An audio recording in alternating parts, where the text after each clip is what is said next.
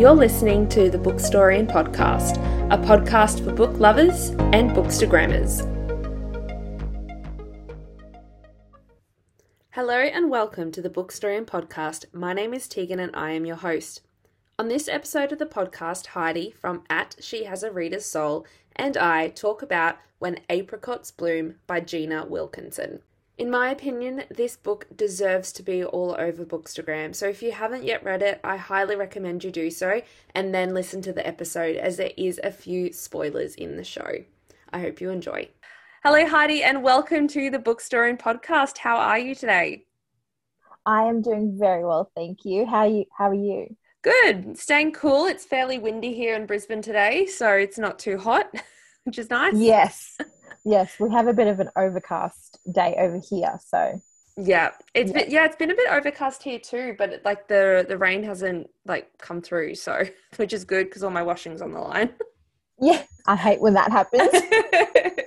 Well, I'm going to start with an icebreaker question, and my icebreaker question I have for you for this episode is: what is the prettiest book spine you have ever seen? So it would have to be The Botanist's Daughter by Kate Nunn. I was browsing through the library, and I just picked it out, and I was like, that is actually really stunning. It has flowers at the top and the bottom, and then The Botanist's Daughter is written in gold. And I just thought it was absolutely pretty.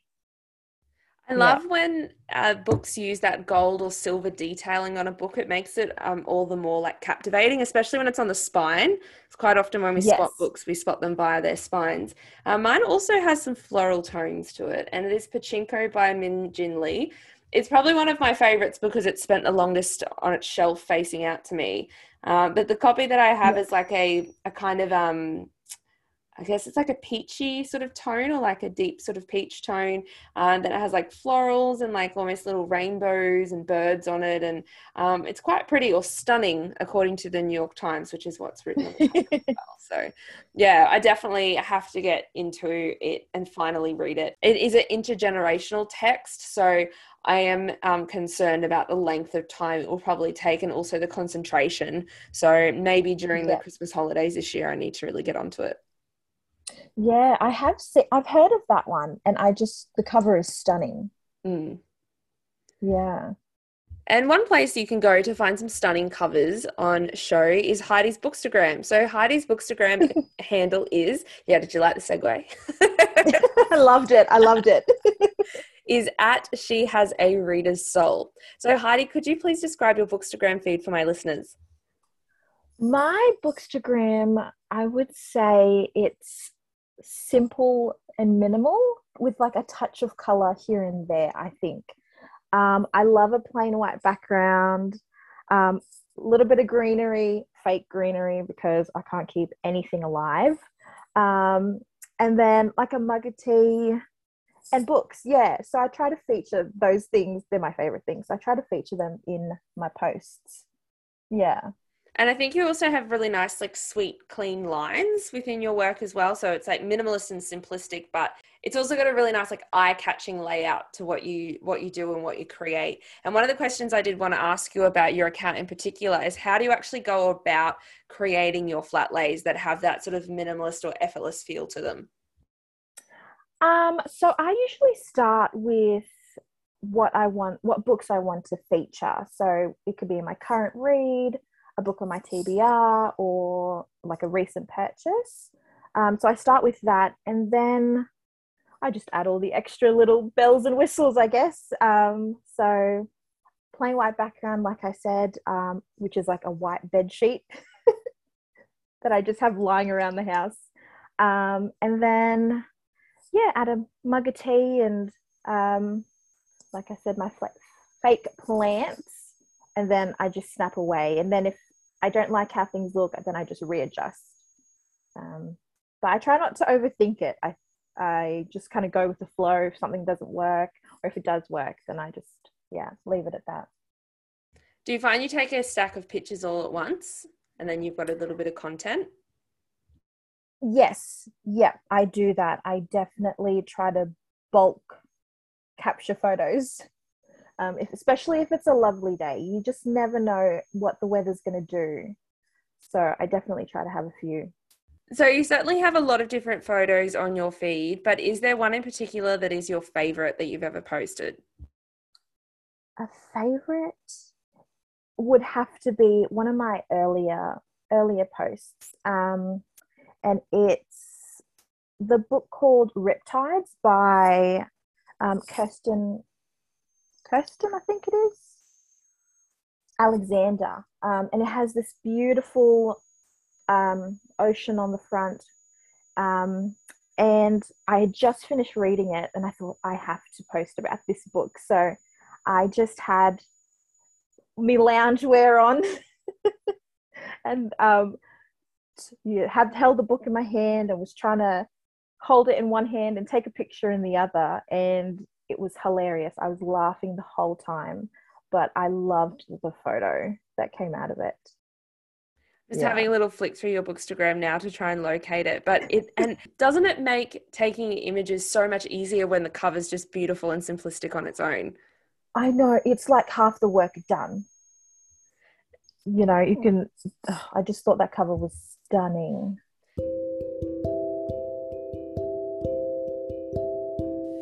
Do you have time for boring books? Yeah, neither do we. But somebody's got to find the page turners. I'm Lacey. And I'm Kippen. And we're the hosts of One Page More, a podcast where we read across genres from the latest bestseller to the hidden gems in the library stacks. Then we meet up to roast or toast them. Our show always delivers spoiler-free reviews at the top, plus answers the age-old question, should you read it or should you listen to it? So come listen to our little book club where we don't hold back and we take being your new book besties very seriously. Then follow us on Instagram at One Page More Podcast and let us know what you think. So when apricots bloom, I'm going to give you a little bit of information about the book in case you haven't heard about it before.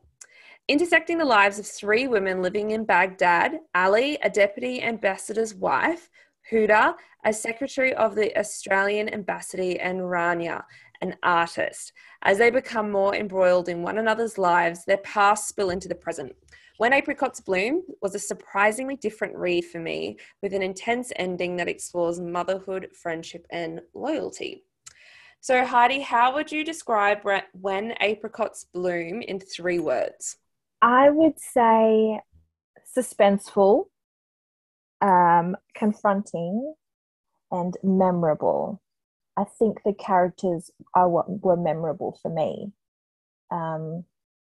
Just meeting all the 3 women and their stories and how they all were intertwined. I think that really made the book for me. Yeah, certainly. Mine were embroiled, surprising, and motherhood were probably the 3 things that left its mark on me. And it kind of like feeds into what you were saying there about that idea of it being suspenseful, and those like intertwining lives that each of the women, the intertwining lives that we see from each of the women as well. How did you find Iraq as a setting for this story? So I had never read a book that was based in Iraq before. So I kind of went into this blind. And I think that worked for me because I didn't have this sort of preconceived idea of what it would look like. I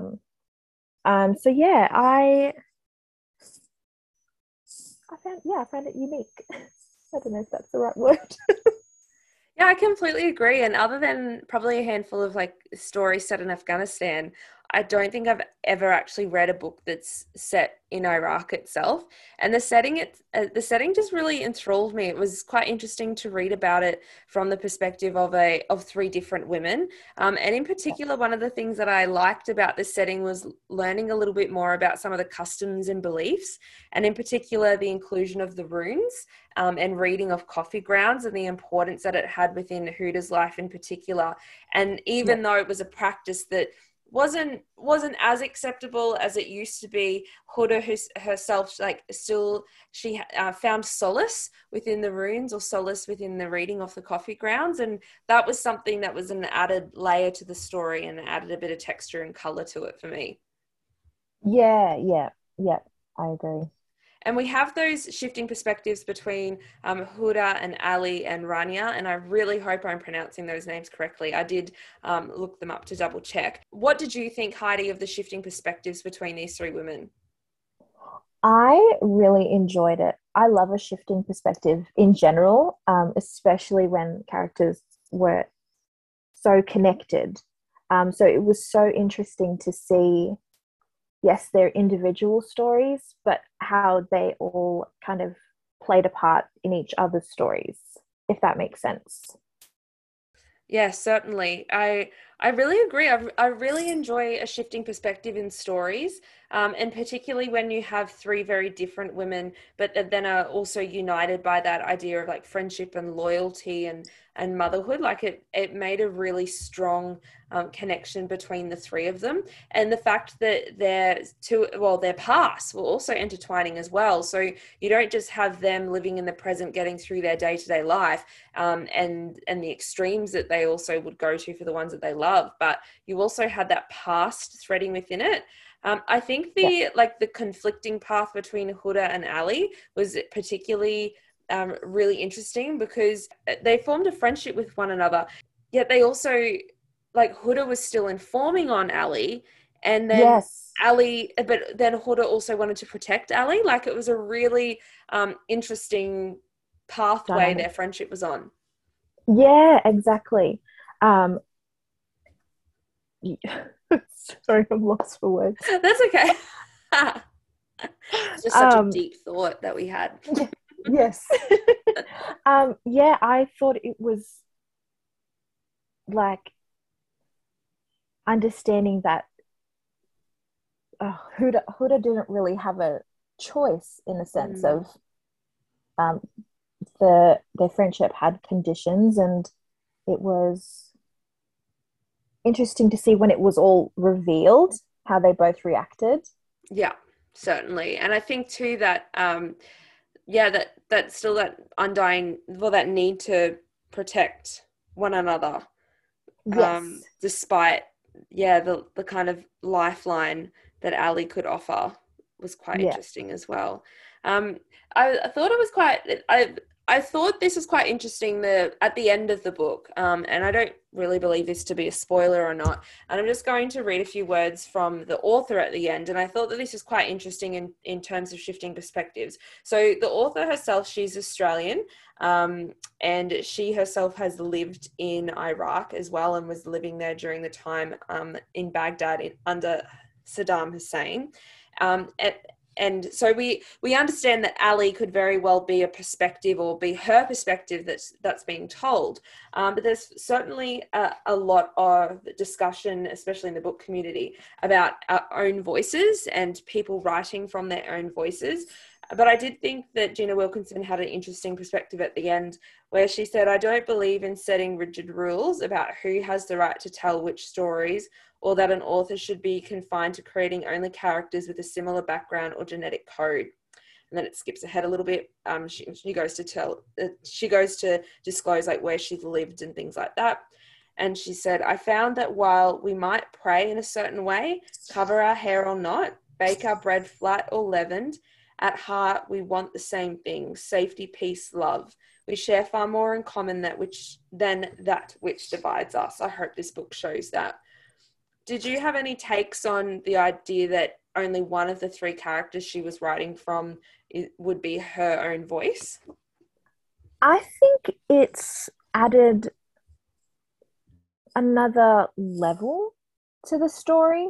Like, you sort of read it through and you think, oh, this is just fiction, these are the characters that were that were written. But as soon as you get to the end and read the little note that the author said, and you just sort of think, oh my goodness, like this could have actually happened.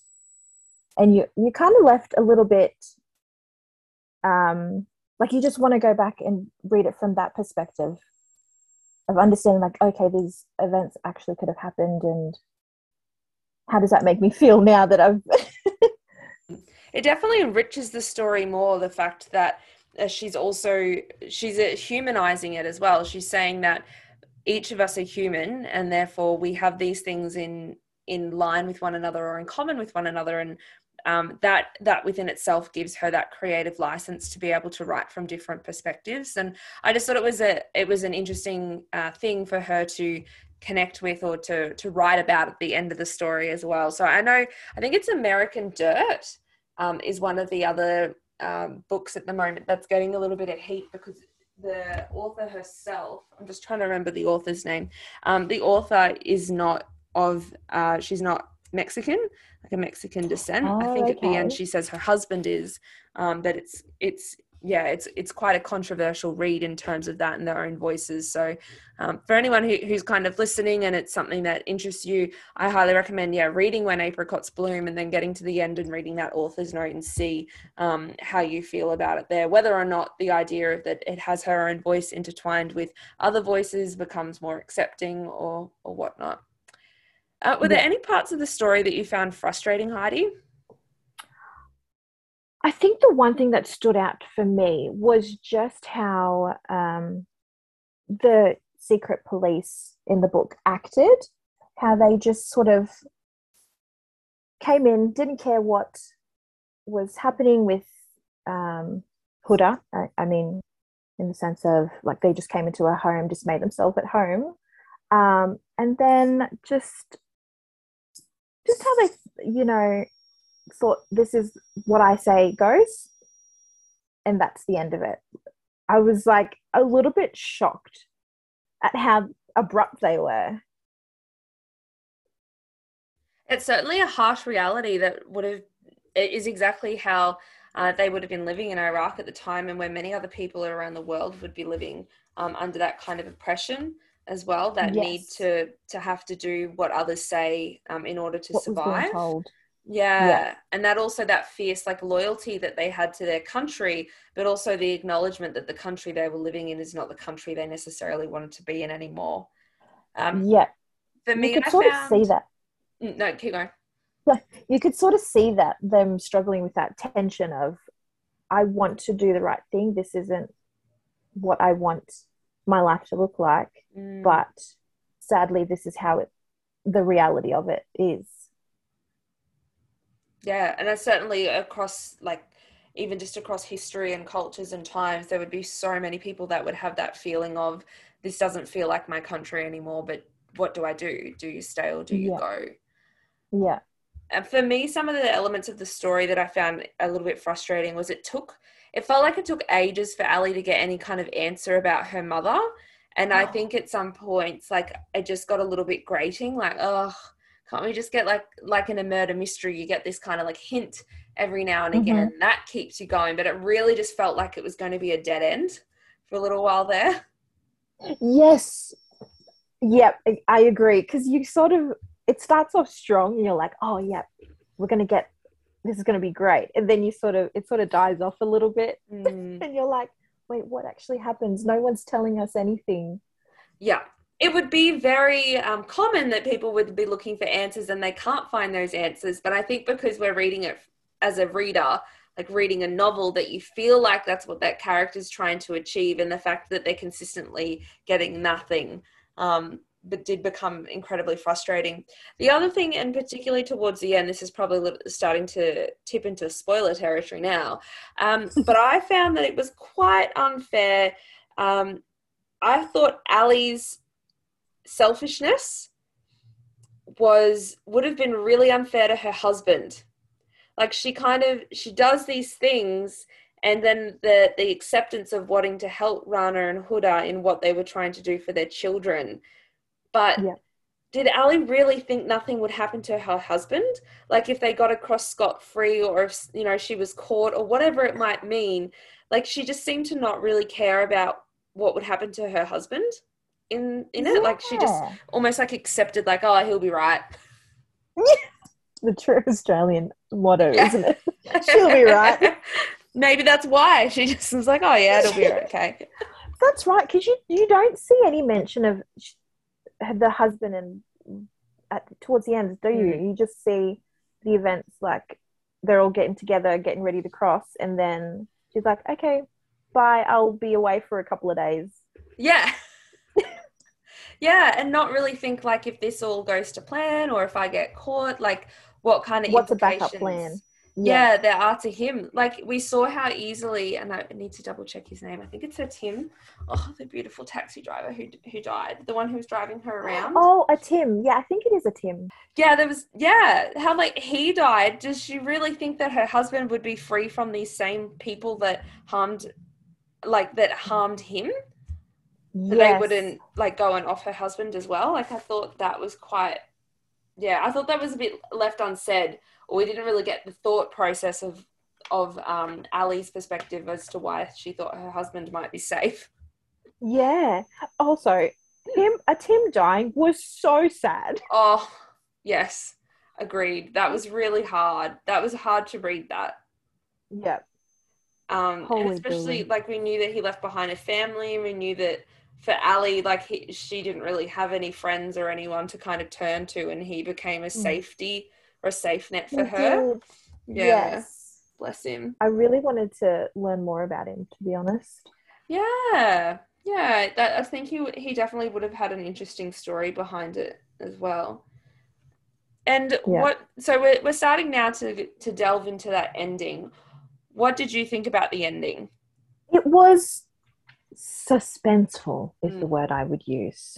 I don't know about you, but I was holding my breath for like the last handful of chapters, because the way that she was writing, she created this air of suspense and what's going to happen. And for me, I was like, are they going to make it? Are they not going to make it? Are they going to get caught? Is something going to happen? So I was pretty much holding my breath. I fully thought that they were going to get caught. Yeah, it was very I think in my reading journal, this is what I wrote: a sweaty and intense ending that highlighted the stakes and the danger of the situation. It really showed the love of a mother and the desperate nature that they found themselves in. I think intense. Oh, you go. I think the running theme, I agree, was how far do you go to protect the ones you love, or to help others. Because for Ali, for Ali, she sort of had this she had this sense of duty to others, didn't she? Like she knew she didn't have to do it, but in the end she really wanted to be able to be helpful or feel useful within her new setting that she found herself within. Definitely for the other two leading ladies, or our other two protagonists, we certainly got that the lengths that they would go to protect their children. And it's terrifying to know that there would be people all around the world all the time that do these things or put themselves out there and find themselves in desperate situations, and they just need to help their children. Like it's you don't know what you would do in an instance like that until it actually happens to you. Yeah, certainly. And I think that that's one of the lasting memories that this story has on me, is that it really gets you to think about the weight of the situation, how you would react. And then of course, if you were Ali, would you help?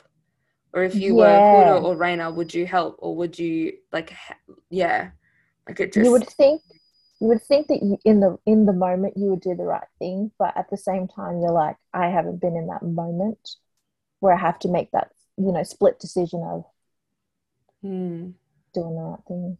Yeah, certainly. My final question for you before we end the podcast today, Heidi, is have you read any books that are similar to When Apricots Bloom before? I actually haven't. But after reading that, I want to change that. But I just don't know where to start. Yeah. After I wrote this question, I thought about it for a while, and I really... I think other than stories about women and women protecting their children, or having to put themselves into some pretty horrible situations in order to protect the ones that they love. In terms of the setting of Iraq and the actual situation themselves, the specific situation that the characters found themselves in, I really haven't. And I think that's a testament to this story as well, is that it was really surprising. It was actually a book club book. I hadn't picked it at all. was only because I had to read it for book club that I gravitated towards it. And I think it's one that should be more all over Bookstagram than what it actually is. Yes, I agree. I was just talking to someone today and I was like, you have to read this book. I think it'll definitely leave a mark on you. Yeah, certainly. And I'm really glad when I looked through your Bookstagram account, I was like, I really want to interview Heidi because you show such support to the podcast. And you also, like, you have a really wide range of reads on your Bookstagram as well. And I just thought, then when I saw this one on yours, I was like, perfect, meant to be. Like, not many other people have actually read When the Apricots Bloom before, other than my fellow book lovers.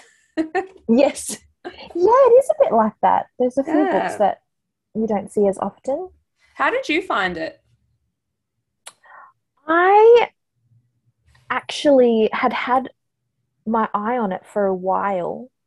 I think it was the cover that took me, because isn't the cover stunning? Oh, the cover's beautiful. And with the I hate snakes. Oh my God, I hate snakes. But there's a snake on the cover. Yeah. With the teacup and the apricot. Well, on the cover on the version that I have, because there's two different ones floating around. I think there's this one that I have, which is like a white, creamy kind of background with like tiles on the border. And then there's down the bottom of the cover, there is a teacup, like a beautiful teacup. And then there's a snake threaded through it. And then an apricot. Yeah, because the one I had reviewed was orange. Yeah. I think. Yeah. Or apricot. Oh, apricot. There was a perfect moment to say that. I just missed it. It's all good. It's all good. Yeah. Isn't it so interesting how one book can have like 3 or 4 different covers?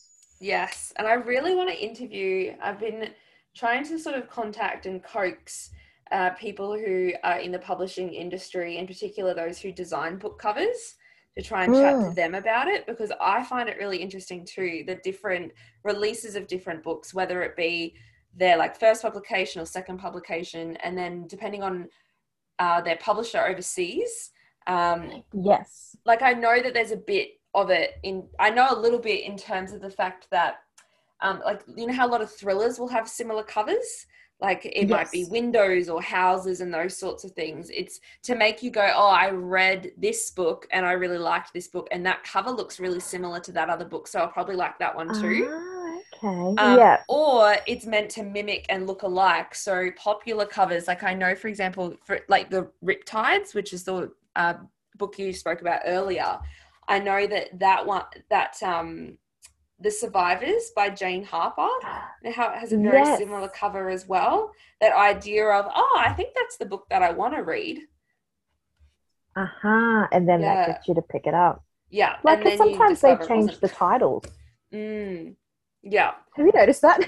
Yes. The people we meet on vacation.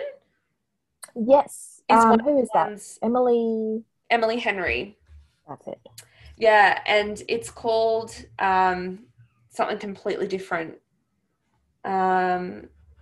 People we meet on vacation, but I think there's a different. I'm trying to remember what the other one is. Something about it still has the word vacation in it, I'm pretty sure, but it's certainly it's that one as well has a different title. And even one of my books that I did last year. On the podcast, which was The Last Migrations. It's just called Migrations in other countries. Yeah, okay. There was one book that I read, I think it was by Peter Swanson, and the original title was 8 Perfect Murders, but when I picked it up here, it was called Rules for Perfect Murders. Oh.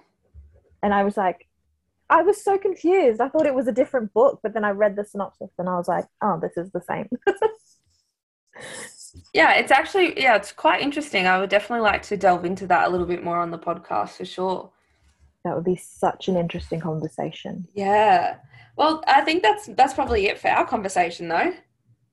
I think we've covered off quite a few things and had a really good chat about the book. I think so. Thank Heidi, you so much for having me. You are so welcome, Heidi. Thank you so much for being on the Bookstory podcast. Thank you. I had an absolute blast. So thank you for having me. You are welcome. And now a sweet treat just for you as you listen to the entire episode. Here is a little clip of what to expect in next week's podcast. So we've already said that the characters have minimal names or no names at all, in particular our narrator. And the island also isn't given a name, and we don't have any sense of the time frame that's set in the story. Why do you think the author made that decision? I think there's two ways this could go, really. And I did a little bit of research because after I read it, I did think there was some relations to potentially it having connotations of like somebody with dementia. Potentially forgetting little parts of their life. So we could just be seeing the island from their point of view, maybe with somebody with dementia or something like that. But then also it does set the scene of being in this. It sort of sets the scene for the reader as well, because you think, I can't make up the image in my mind of this island because I don't even know what it's called or what it looks like or what anybody's names are.